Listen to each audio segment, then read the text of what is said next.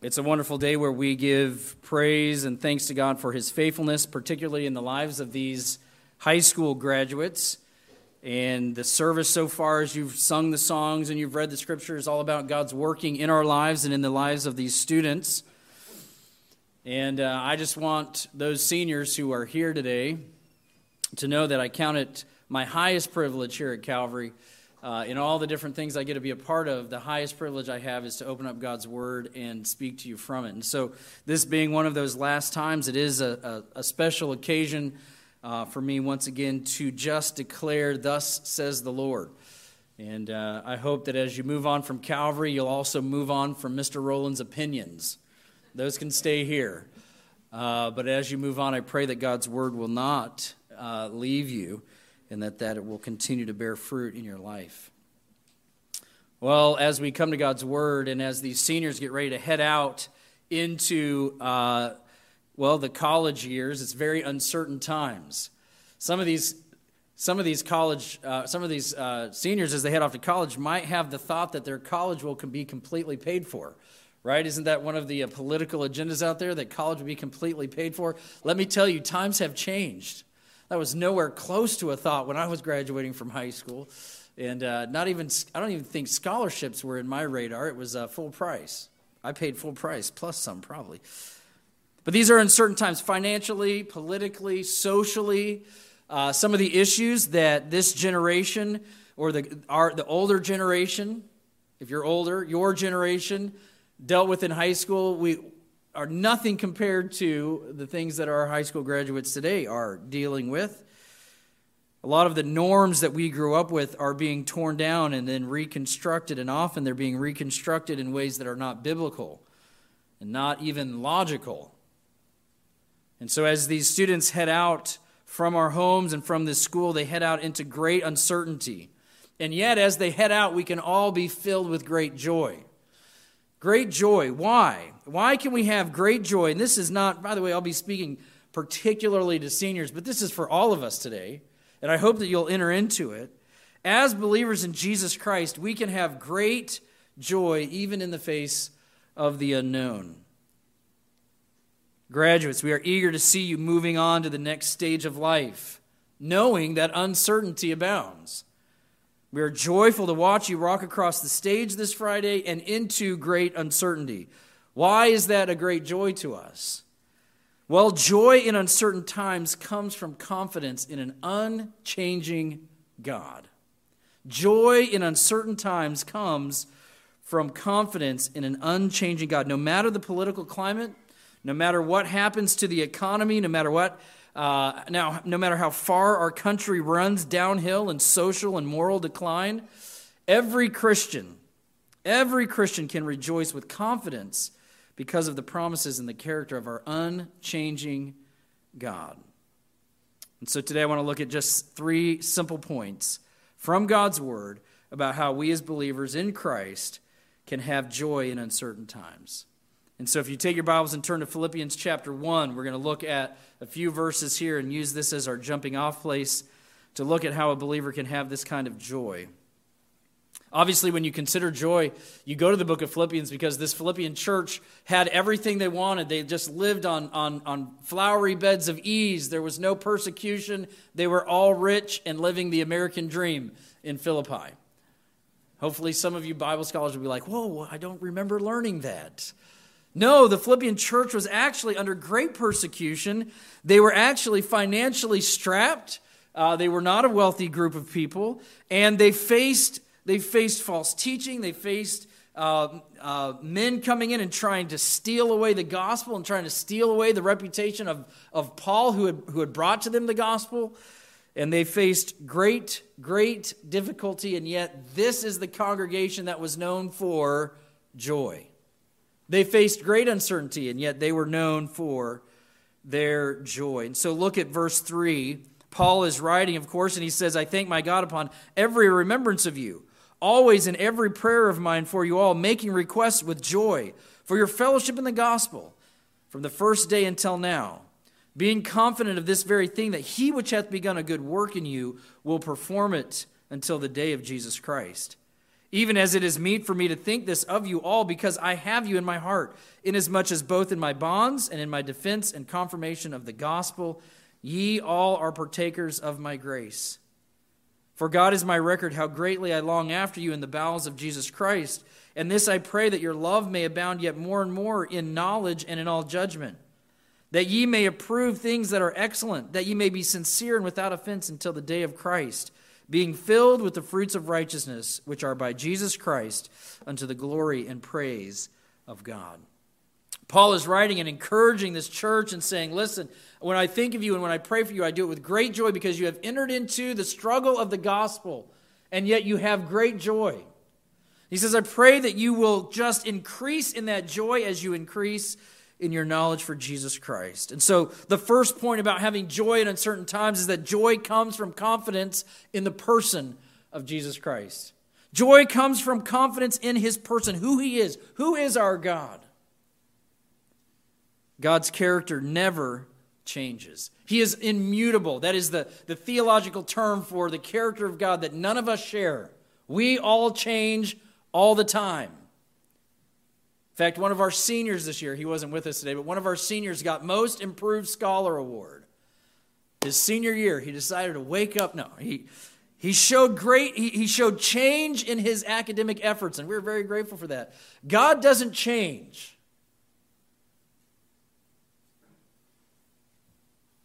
You see, something that is perfect shouldn't change, and it can only change for worse.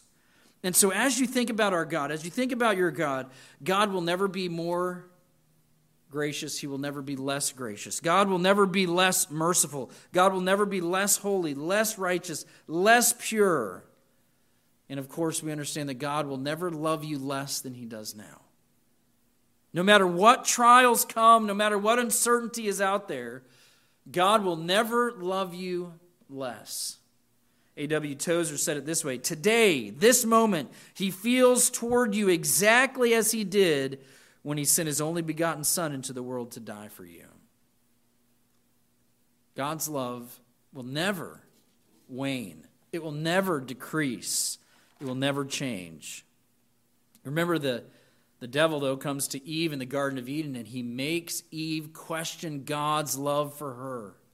And if he can get Eve to question God's love for her, then God becomes this distant creator who has all power, I guess, but he's not helping me out.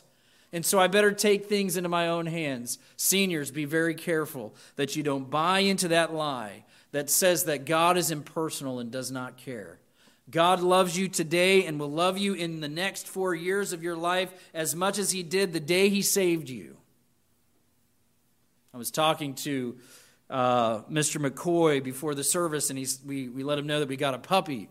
And he was telling us that the cuteness and love for a puppy decreases from the day you get it.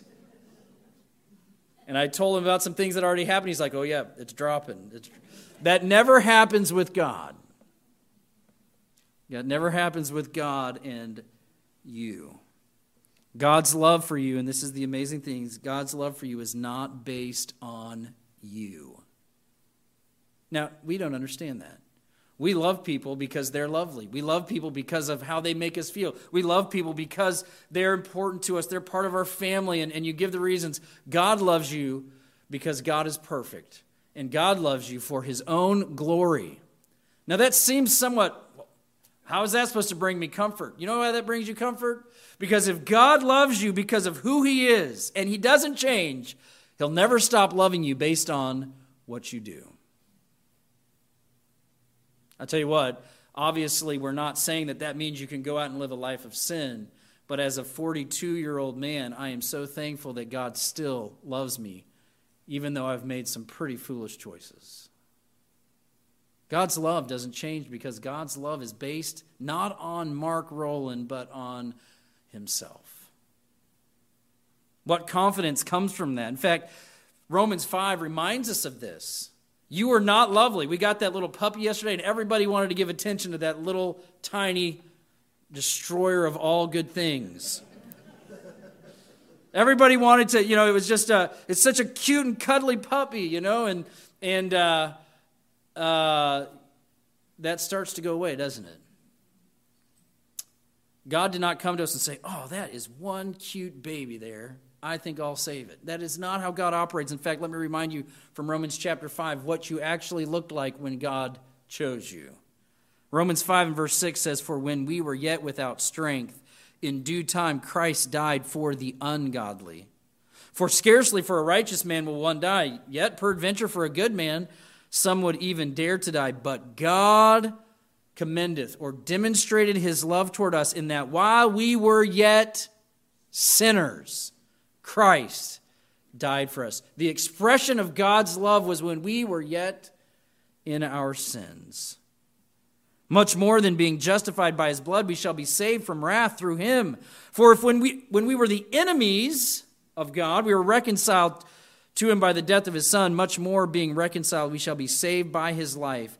And not only so, but we also joy in God through our Lord Jesus Christ, by whom we have now received the atonement. God loves you because of who God is, and God doesn't change. God created us for his glory, and he will be glorified in us. God saved us for his glory, and our salvation will glorify him. What would it take, listen to this, what would it take for an all-knowing, unchanging God to stop loving you? Well, actually, when you bring those two ideas together, there's nothing. Because the God already knows everything.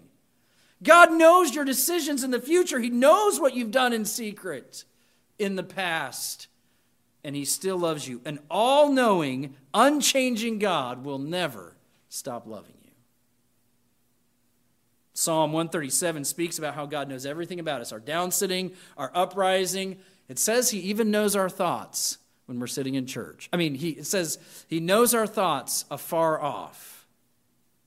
And so the psalmist goes through this whole psalm about how God knows every intimate detail about our lives, even our thought lives. And what is the conclusion that the psalmist comes to? He says this in verse 17, how precious are thy thoughts unto me, O God. How great is the sum of them. If I should count them, they are more in number than the sand. And I love this part. And when I awake, I am still with thee. Even there are times of failure. There are times of sin. There are times of foolishness. Hopefully you'll be growing through and out of that as you go to college and you continue to be sanctified. But I tell you, as you struggle with these things, just know that when you awake, God is still there. And he still loves you the same as he does today. He knows the end from the beginning. He does not love us based on anything that we have done. By the way, this means I can't do anything that would keep him from loving me.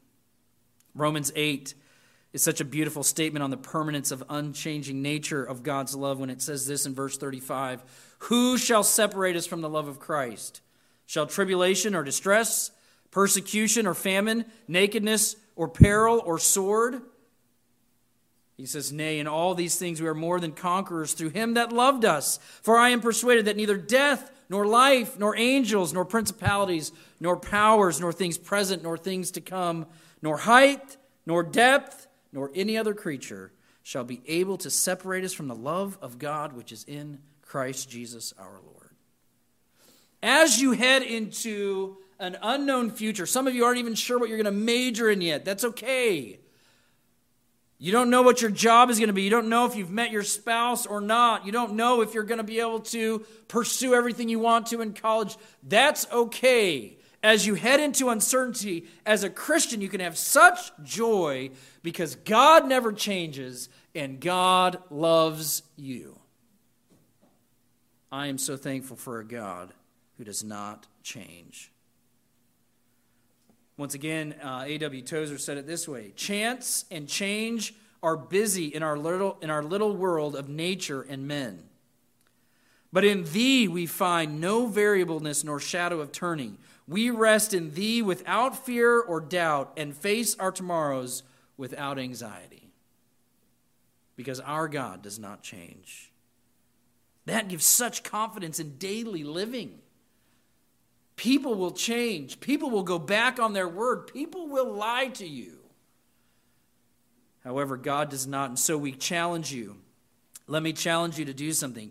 Write down the promises of God over these next years. Write down the promises of God, even as you read them in that book we gave you. Write down the promises of God. And then I would tack onto the end of every promise God makes a statement from Micah chapter 3 and verse 6. And it's this: I am the Lord, I change not.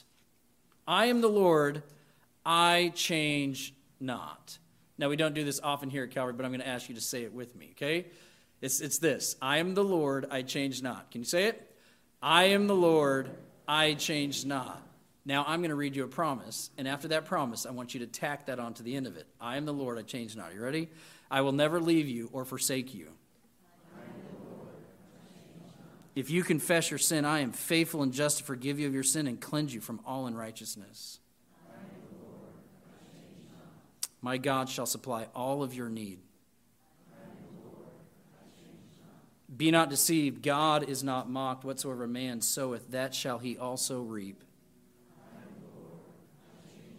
You see it? Do you see how the promises of God aren't just for the good times? They are for the hard times. They're for the times of failure. They're for the times of disappointment. They're for all times, because God doesn't change. There are difficult and uncertain days ahead, but your God has already been there and has made great and precious promises to you that do not change. Joy in uncertain times comes from the knowledge of the person of God, but not only that, joy in uncertain times comes from the confidence in God's word. The confidence in God's word.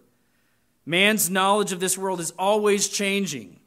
One of the most frustrating aspects of your life over the next 4 to 8 years will be your search to know the truth. For every fat claim of man, you can find a disagreement, an antithesis, an improvement, a revision, a denial, and a testimony on every side.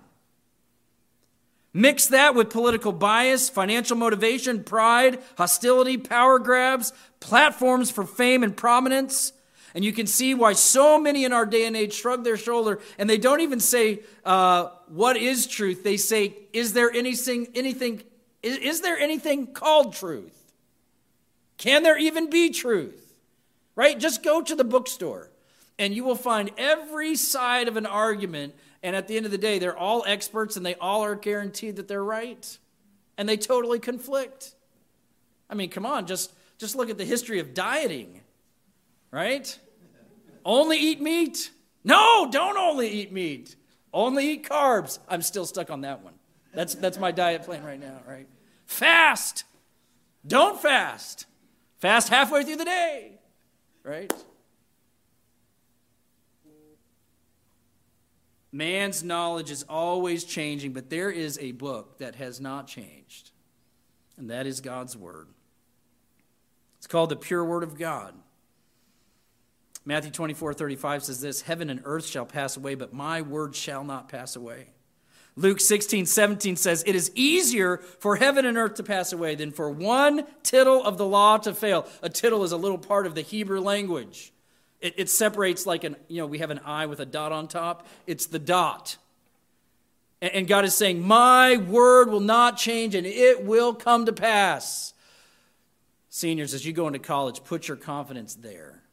Put your eggs in that basket. Invest in the truth of God's word. Every college professor's lecture, every news article, every self-help study, every word of man, hold it up to the light of Scripture and then discard it if it doesn't reflect the holy and truthful light of Scripture. Paul said it this way in 2 Corinthians, cast down imaginations and every high thing that exalted itself against the knowledge of Christ, and bring into captivity every thought to the obedience of Christ. You see, seniors, Mr. Rowland will die. So will all his notes and all his lectures, all his personal stories, all his tests and quizzes. They'll die with him. Some people are saying hallelujah. And so will every teacher and every professor you will ever have. They will die. Their philosophies will go with them. Someone else will come along and pick some of them up. But they'll all die and they'll all fall short. However, there is one grand source of truth that will outlast every word of man. It is God's word. So make your truth standard by that which will last. Judge all other truths by God's word. God says this in 1 Corinthians 1:19, "It is written, I will destroy the wisdom of the wise, and I will bring to nothing the understanding of the prudent." Where is the wise? Where is the scribe? You know what the answer is? They're dead. They're dead. Where is the disputer of this world? Hath God not made foolish the wisdom of this world? So seniors, we encourage you to be cynics when it comes to man's wisdom. Take on the attitude of Romans chapter 3 and verse 4, where it says, "Let God be true and every man a liar." Now, I don't encourage you to walk into your first freshman class and go up to your professor and call him a liar. That's not what I'm saying. I would encourage you to judge every word that contradicts Scripture as falsehood. Every word that contradicts Scripture as false. You're going to go and if some of our students aren't going to Christian college, and we praise the Lord for Christians in non-Christian colleges. But I'll tell you they'll need to be careful that the ideas and ideology of men, which are very seducing, and they play to our pride, and they play to our arrogance, and they play to our self-esteem. Better be careful. They will die. And God says He will bring that to naught or nothing. And we'll all bow before the truth of God's word. But think about this then. As you go into these uncertain times, there's such confidence in life that comes from spending time in God's word. You will separate yourself from all the other students you're in school with if you will spend time in God's truth. It will change you. It will promote you. It will exalt you. It will make you successful. Is that not what it says in Joshua chapter 1 and verse 8? It will make your way prosperous. Doom and gloom come from putting your hope in man. Frustration and disappointment come from putting your hope in education. Failure and depression come from putting your hope in self. But God's word will never fail. It is a lamp unto our feet and a light unto our path. We read this morning together that portion of Scripture in your bulletin. All talks about God's word. The law of the Lord is perfect. Converting, and that word converting can also be translated rejoicing the soul. You see, a believer can have great joy as the word of God becomes so integrated in the fabric of his thinking, because it will never pass away and will always be true.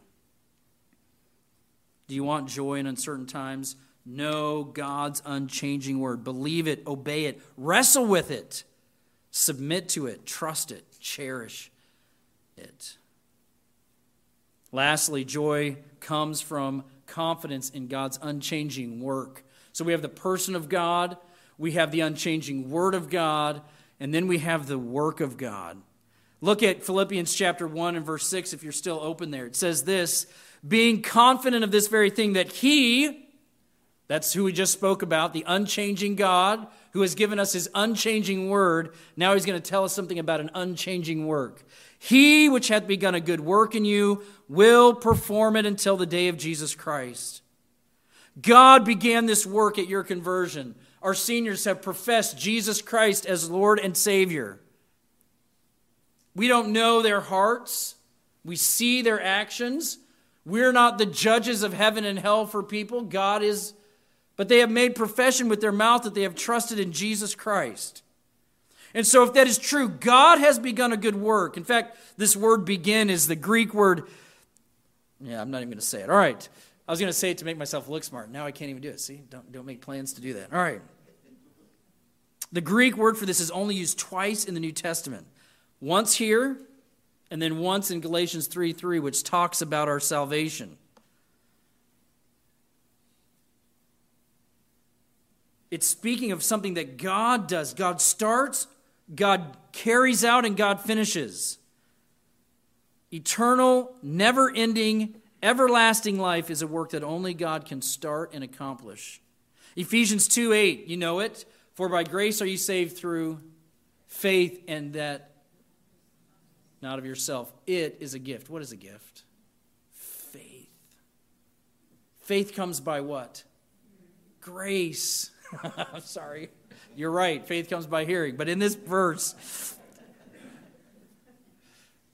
see, students, I even do it to the church people. All right. For by grace are you saved through faith. Salvation comes by faith. God gives us that faith. It is a gift of God. Obviously, grace is a gift of God. It's not of works. And so by God's grace, he gifts us with faith. God did that. God is doing that work. The Holy Spirit has convinced your mind that this is the truth, that you were a sinner, that you needed a Savior, and has convinced you to call out on Jesus Christ. God does that work. Remember, God doesn't change. Grace and faith are gifts, not of works, created in Christ Jesus. Verse 10 says, we are his workmanship, created in Christ Jesus unto good works. This all speaks of the fact that God started a work in salvation apart from anything that we have done or could do. And I love this. I did nothing to save myself. You know why that gives such great confidence? Because if I had done something to save myself, I would question myself for the rest of time if I had done enough, or if I had done something to lose it. But because God is doing it, and he is unchanging, there's no question. There's great confidence in what we call, or what God calls, eternal life, that it is what? Eternal. Seniors, as you go out, be convinced or understand the gospel. And it starts with the fact that God saves a man, God saves a woman, and when God saves somebody, he never has half-finished business.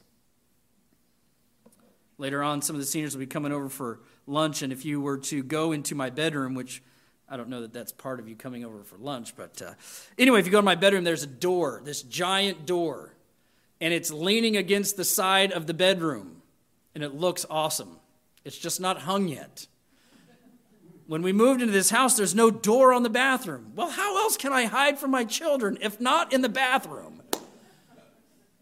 And so I built this door, and I like this door. It's nice. Super heavy. It's 10 feet tall and 43 and a half inches wide. It's got really nice black pieces, I don't know what you call them, handles, that you use to move it. But it's unfinished, and it's sitting on the ground, and it doesn't cover the doorway. And that is actually a picture of Mark Rowland's construction abilities right there. They just fall short, right? God's not like that. And God is not like that when it comes to salvation. He never starts a project and then says, man, I just don't like how this looks. By the way, that's why it's sitting there. I like it. Somebody else in the house doesn't. We won't speak of that person. All right. God never says, oh man, that did not go the way I thought that was going to go. Oh, I wish that was different. Oh, I wish they were better. Oh, I wish they were smarter. Oh, I wish they didn't make that choice. I'm just going to set them here. God finishes every work, and Ephesians chapter 2 says that he saved us and that we are his workmanship. He is finishing that work. John 10:27, my sheep hear my voice, and I know them, and they follow me, and I give unto them eternal life, and they shall never perish. Neither shall any man pluck them out of my hand. My Father which gave them to me is greater than all, and no man is able to pluck them out of my Father's hand. I and my Father are one. God continues that work of salvation that he started. He continues it in what we call sanctification. Galatians says this, that verse we said where there's only 2 Greek words in the Bible that this word is used. It's in Galatians chapter 3. It says this, received ye the Spirit by the works of the law or by the hearing of faith? What's the answer? By faith. But then he says this, are you so foolish then? Having begun in the Spirit, are you now made perfect by the flesh? He's saying this, listen, don't be foolish. Your salvation began as a work of God. Do you think somehow you're going to come over here and be good enough to finish it? No way. That is a work of God's Spirit. Oh, and by the way, God says, I am the Lord. I change not. God will do that work. Philippians 1:6 says that he began a good work, and because the unchanging, all-loving, total truthful God started it, he will perform it. The word perform, in some of your translations, it says complete or perfect or finish. These are all words that perform means. It is a finished work. What God starts, he will finish. And let me just tell you this, seniors, as you go out, you're going to face a whole new set of trials and a whole new way of looking at yourself, where you had adults to come along and say, hey, get out of bed. Hey, do right. Hey, don't speak that way. Hey, be kind to your sister. You won't have that. So you know what you're going to do? You're going to struggle. You're going to struggle with making poor choices. You're going to struggle with self-discipline. And it's easy to slip into discouragement about your Christian life. And then the world, on top of that, the world constantly barrages you with temptations. And very easily, the Christian life in these years ahead can become a list of do's and don'ts. Let me just read some of that to you from 1 Thessalonians 5:16. Rejoice evermore. Pray without ceasing. In everything give thanks, for this is the will of God in Christ Jesus concerning you. Quench not the spirit, despise not prophesying or preaching. Prove all things, hold fast to that which is good, abstain from all appearances of evil. Can I just point out something in that passage? Evermore, without ceasing, in everything, in all things. These are difficult words. These are difficult words for you as you head off on your own. Man, it sure would be a lot more comforting if God's word said this: rejoice at times. Pray when you're in trouble. Give thanks when you're grateful. Right? But there's this amazing verse that follows that list of superlatives or high calling. Listen to this verse. And the very God of peace sanctify you wholly. Not H-O-L-Y, W-H-O-L-L-Y, completely.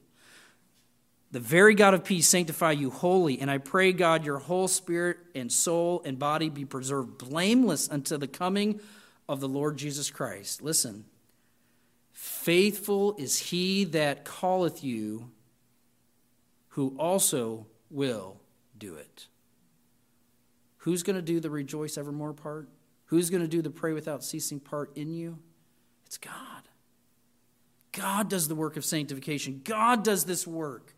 No, you're not just a bystander who goes one way and God rips you out and makes you be happy. It's a cooperative effort here in sanctification, but God is working on your heart and spirit to make you desire these things. And God will bring it to pass. Sometimes God brings it to pass with some difficult life lessons, very difficult life lessons. Ask any adult in here, and they'll be able to tell you some things that will make you want to cry because you feel so sorry for them because these are difficult life situations. You're like, man, I thought I had it hard. No, life has very difficult times, but I tell you what, you've got a God who doesn't change. His love never wanes. His promises are true all the time.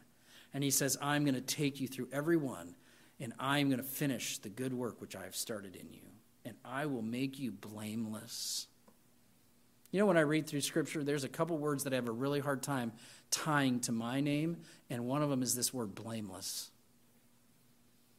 How in the world can Mark Rowland ever stand before a holy God blameless?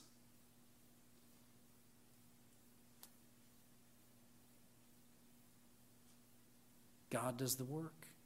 God sanctifies, God saves, God gives me Christ's righteousness, and he changes me from the inside out to that point where one day I will stand before God and he'll look at me just like he looks at Jesus Christ. We call that justification, right? What an amazing work that God is doing. God is faithful to do the work of salvation in our life. Faithful is he that calleth you, who will also do it.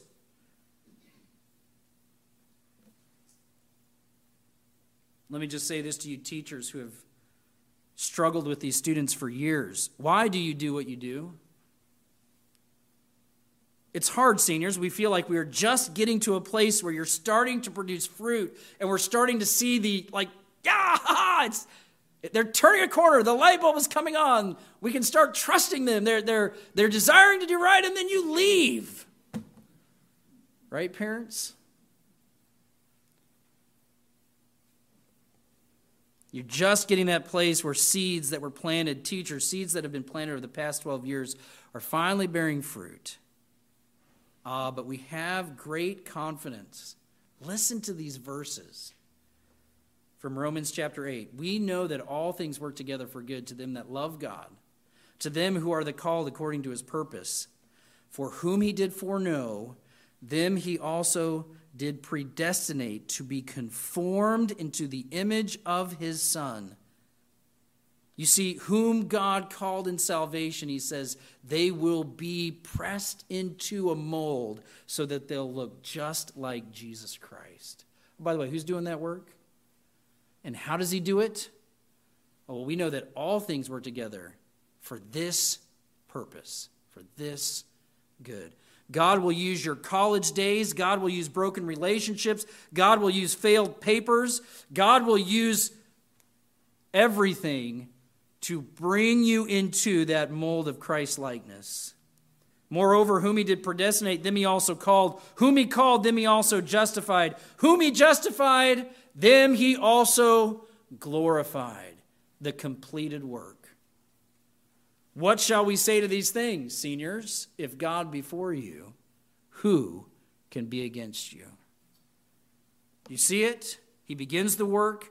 He causes the work to grow. He causes the work to be completed. And he ends the work by glorifying us, making us just like Christ in heaven with Jesus, standing before him as a beloved son or daughter.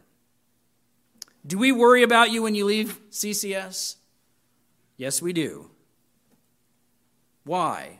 We know the struggles that are in front of you. We know the difficult decisions that you will face. We know the heartache of sin and the failing to believe God's word. We know that as parents and teachers because we have been there and done that. But we do not worry that God will let you go. We do not worry that you won't make it. We don't worry about seeing you again. And I'm not talking about back on campus. You see, he says, being confident of this very thing, that he which begun a good work in you will perform it until the day of Jesus Christ. The day of Jesus Christ. What is that? This is not speaking of final judgment. It's not speaking about the day of the Lord when God will separate the believers from the unbelievers. The day of the Lord here is speaking of that day when believers are glorified, their salvation complete, when we are presented blameless before the Father by his Son, Jesus Christ. Every fourth grader that made a profession of faith in Miss Lang's chapels, who truly called on the name of the Lord, who was truly saved, will stand before God and we'll stand with him. Every student at Calvary who truly trusts in Jesus Christ, God will never finish. Or God will never, he will always finish. He will never quit. He will always finish. But I'll tell you, this promise of Philippians 1:6 is only for a group of people.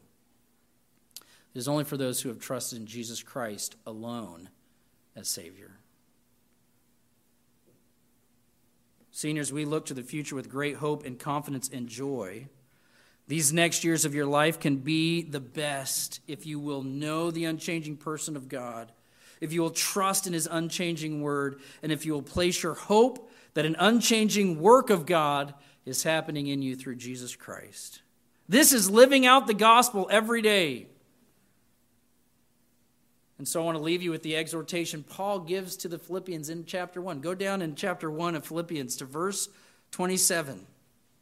In all these things, Paul says, okay, I am so thankful to God that you are true believers of the gospel, that you've entered into the gospel with me. I'm so thankful that you know Christ as Savior. So then, seniors, everybody else, only let your lifestyle, only let your conversation be as becometh the gospel. You could say it this way: live a life that makes the gospel beautiful. Live a life that glorifies the work that God is doing in you. Only let your conversation be as it becometh the gospel of Christ. For whether I come and see you, or else be absent, I may hear of your affairs, that ye stand fast in one spirit, with one mind, striving together for the faith of the gospel. And in nothing terrified by your adversaries, which is to them an evident token of perdition, but to you of salvation, and that of God. Seniors, your confident joy in the gospel will be a threat to non-believers. It may even be a threat to people in your own home. But listen, to you, this confident, joyful lifestyle of the gospel will be what he says is an evident token that God is doing the work, that God will finish the work. And whether we see you again, I'll see you tomorrow in Bible class, but whether we see you again after graduation or not, if you know Christ as Savior, I will stand by you and you will be like Christ. And there will be no handbook, because the handbook can't make you like Christ. There'll be Jesus Christ making us just like himself. And not one, listen, Calvary is in its 47th year. Not one student who truly placed their faith in Christ will be lost. Not one! Now, we've seen graduates go on and we go, oof. We're not convinced that they truly believe in Christ. You know what? I'm actually thankful that I don't have to make those choices and I leave them in God's hands. And if they are saved and have walked away from a lifestyle of pleasing God, God will bring them back. If they're a son or a daughter, he will bring them back. If they don't ever come back, it's evident token that they were not his. But every student who has trusted in Christ at Calvary, and by the way, this goes for any student, any person in the world who has put their faith and trust in Jesus Christ, he will finish the good work. That's why I'll come back and teach tomorrow. Because it's not about what I can accomplish. It's about what the unchanging God who gives us his unchanging word does through his unchanging work. Praise God. Let's pray.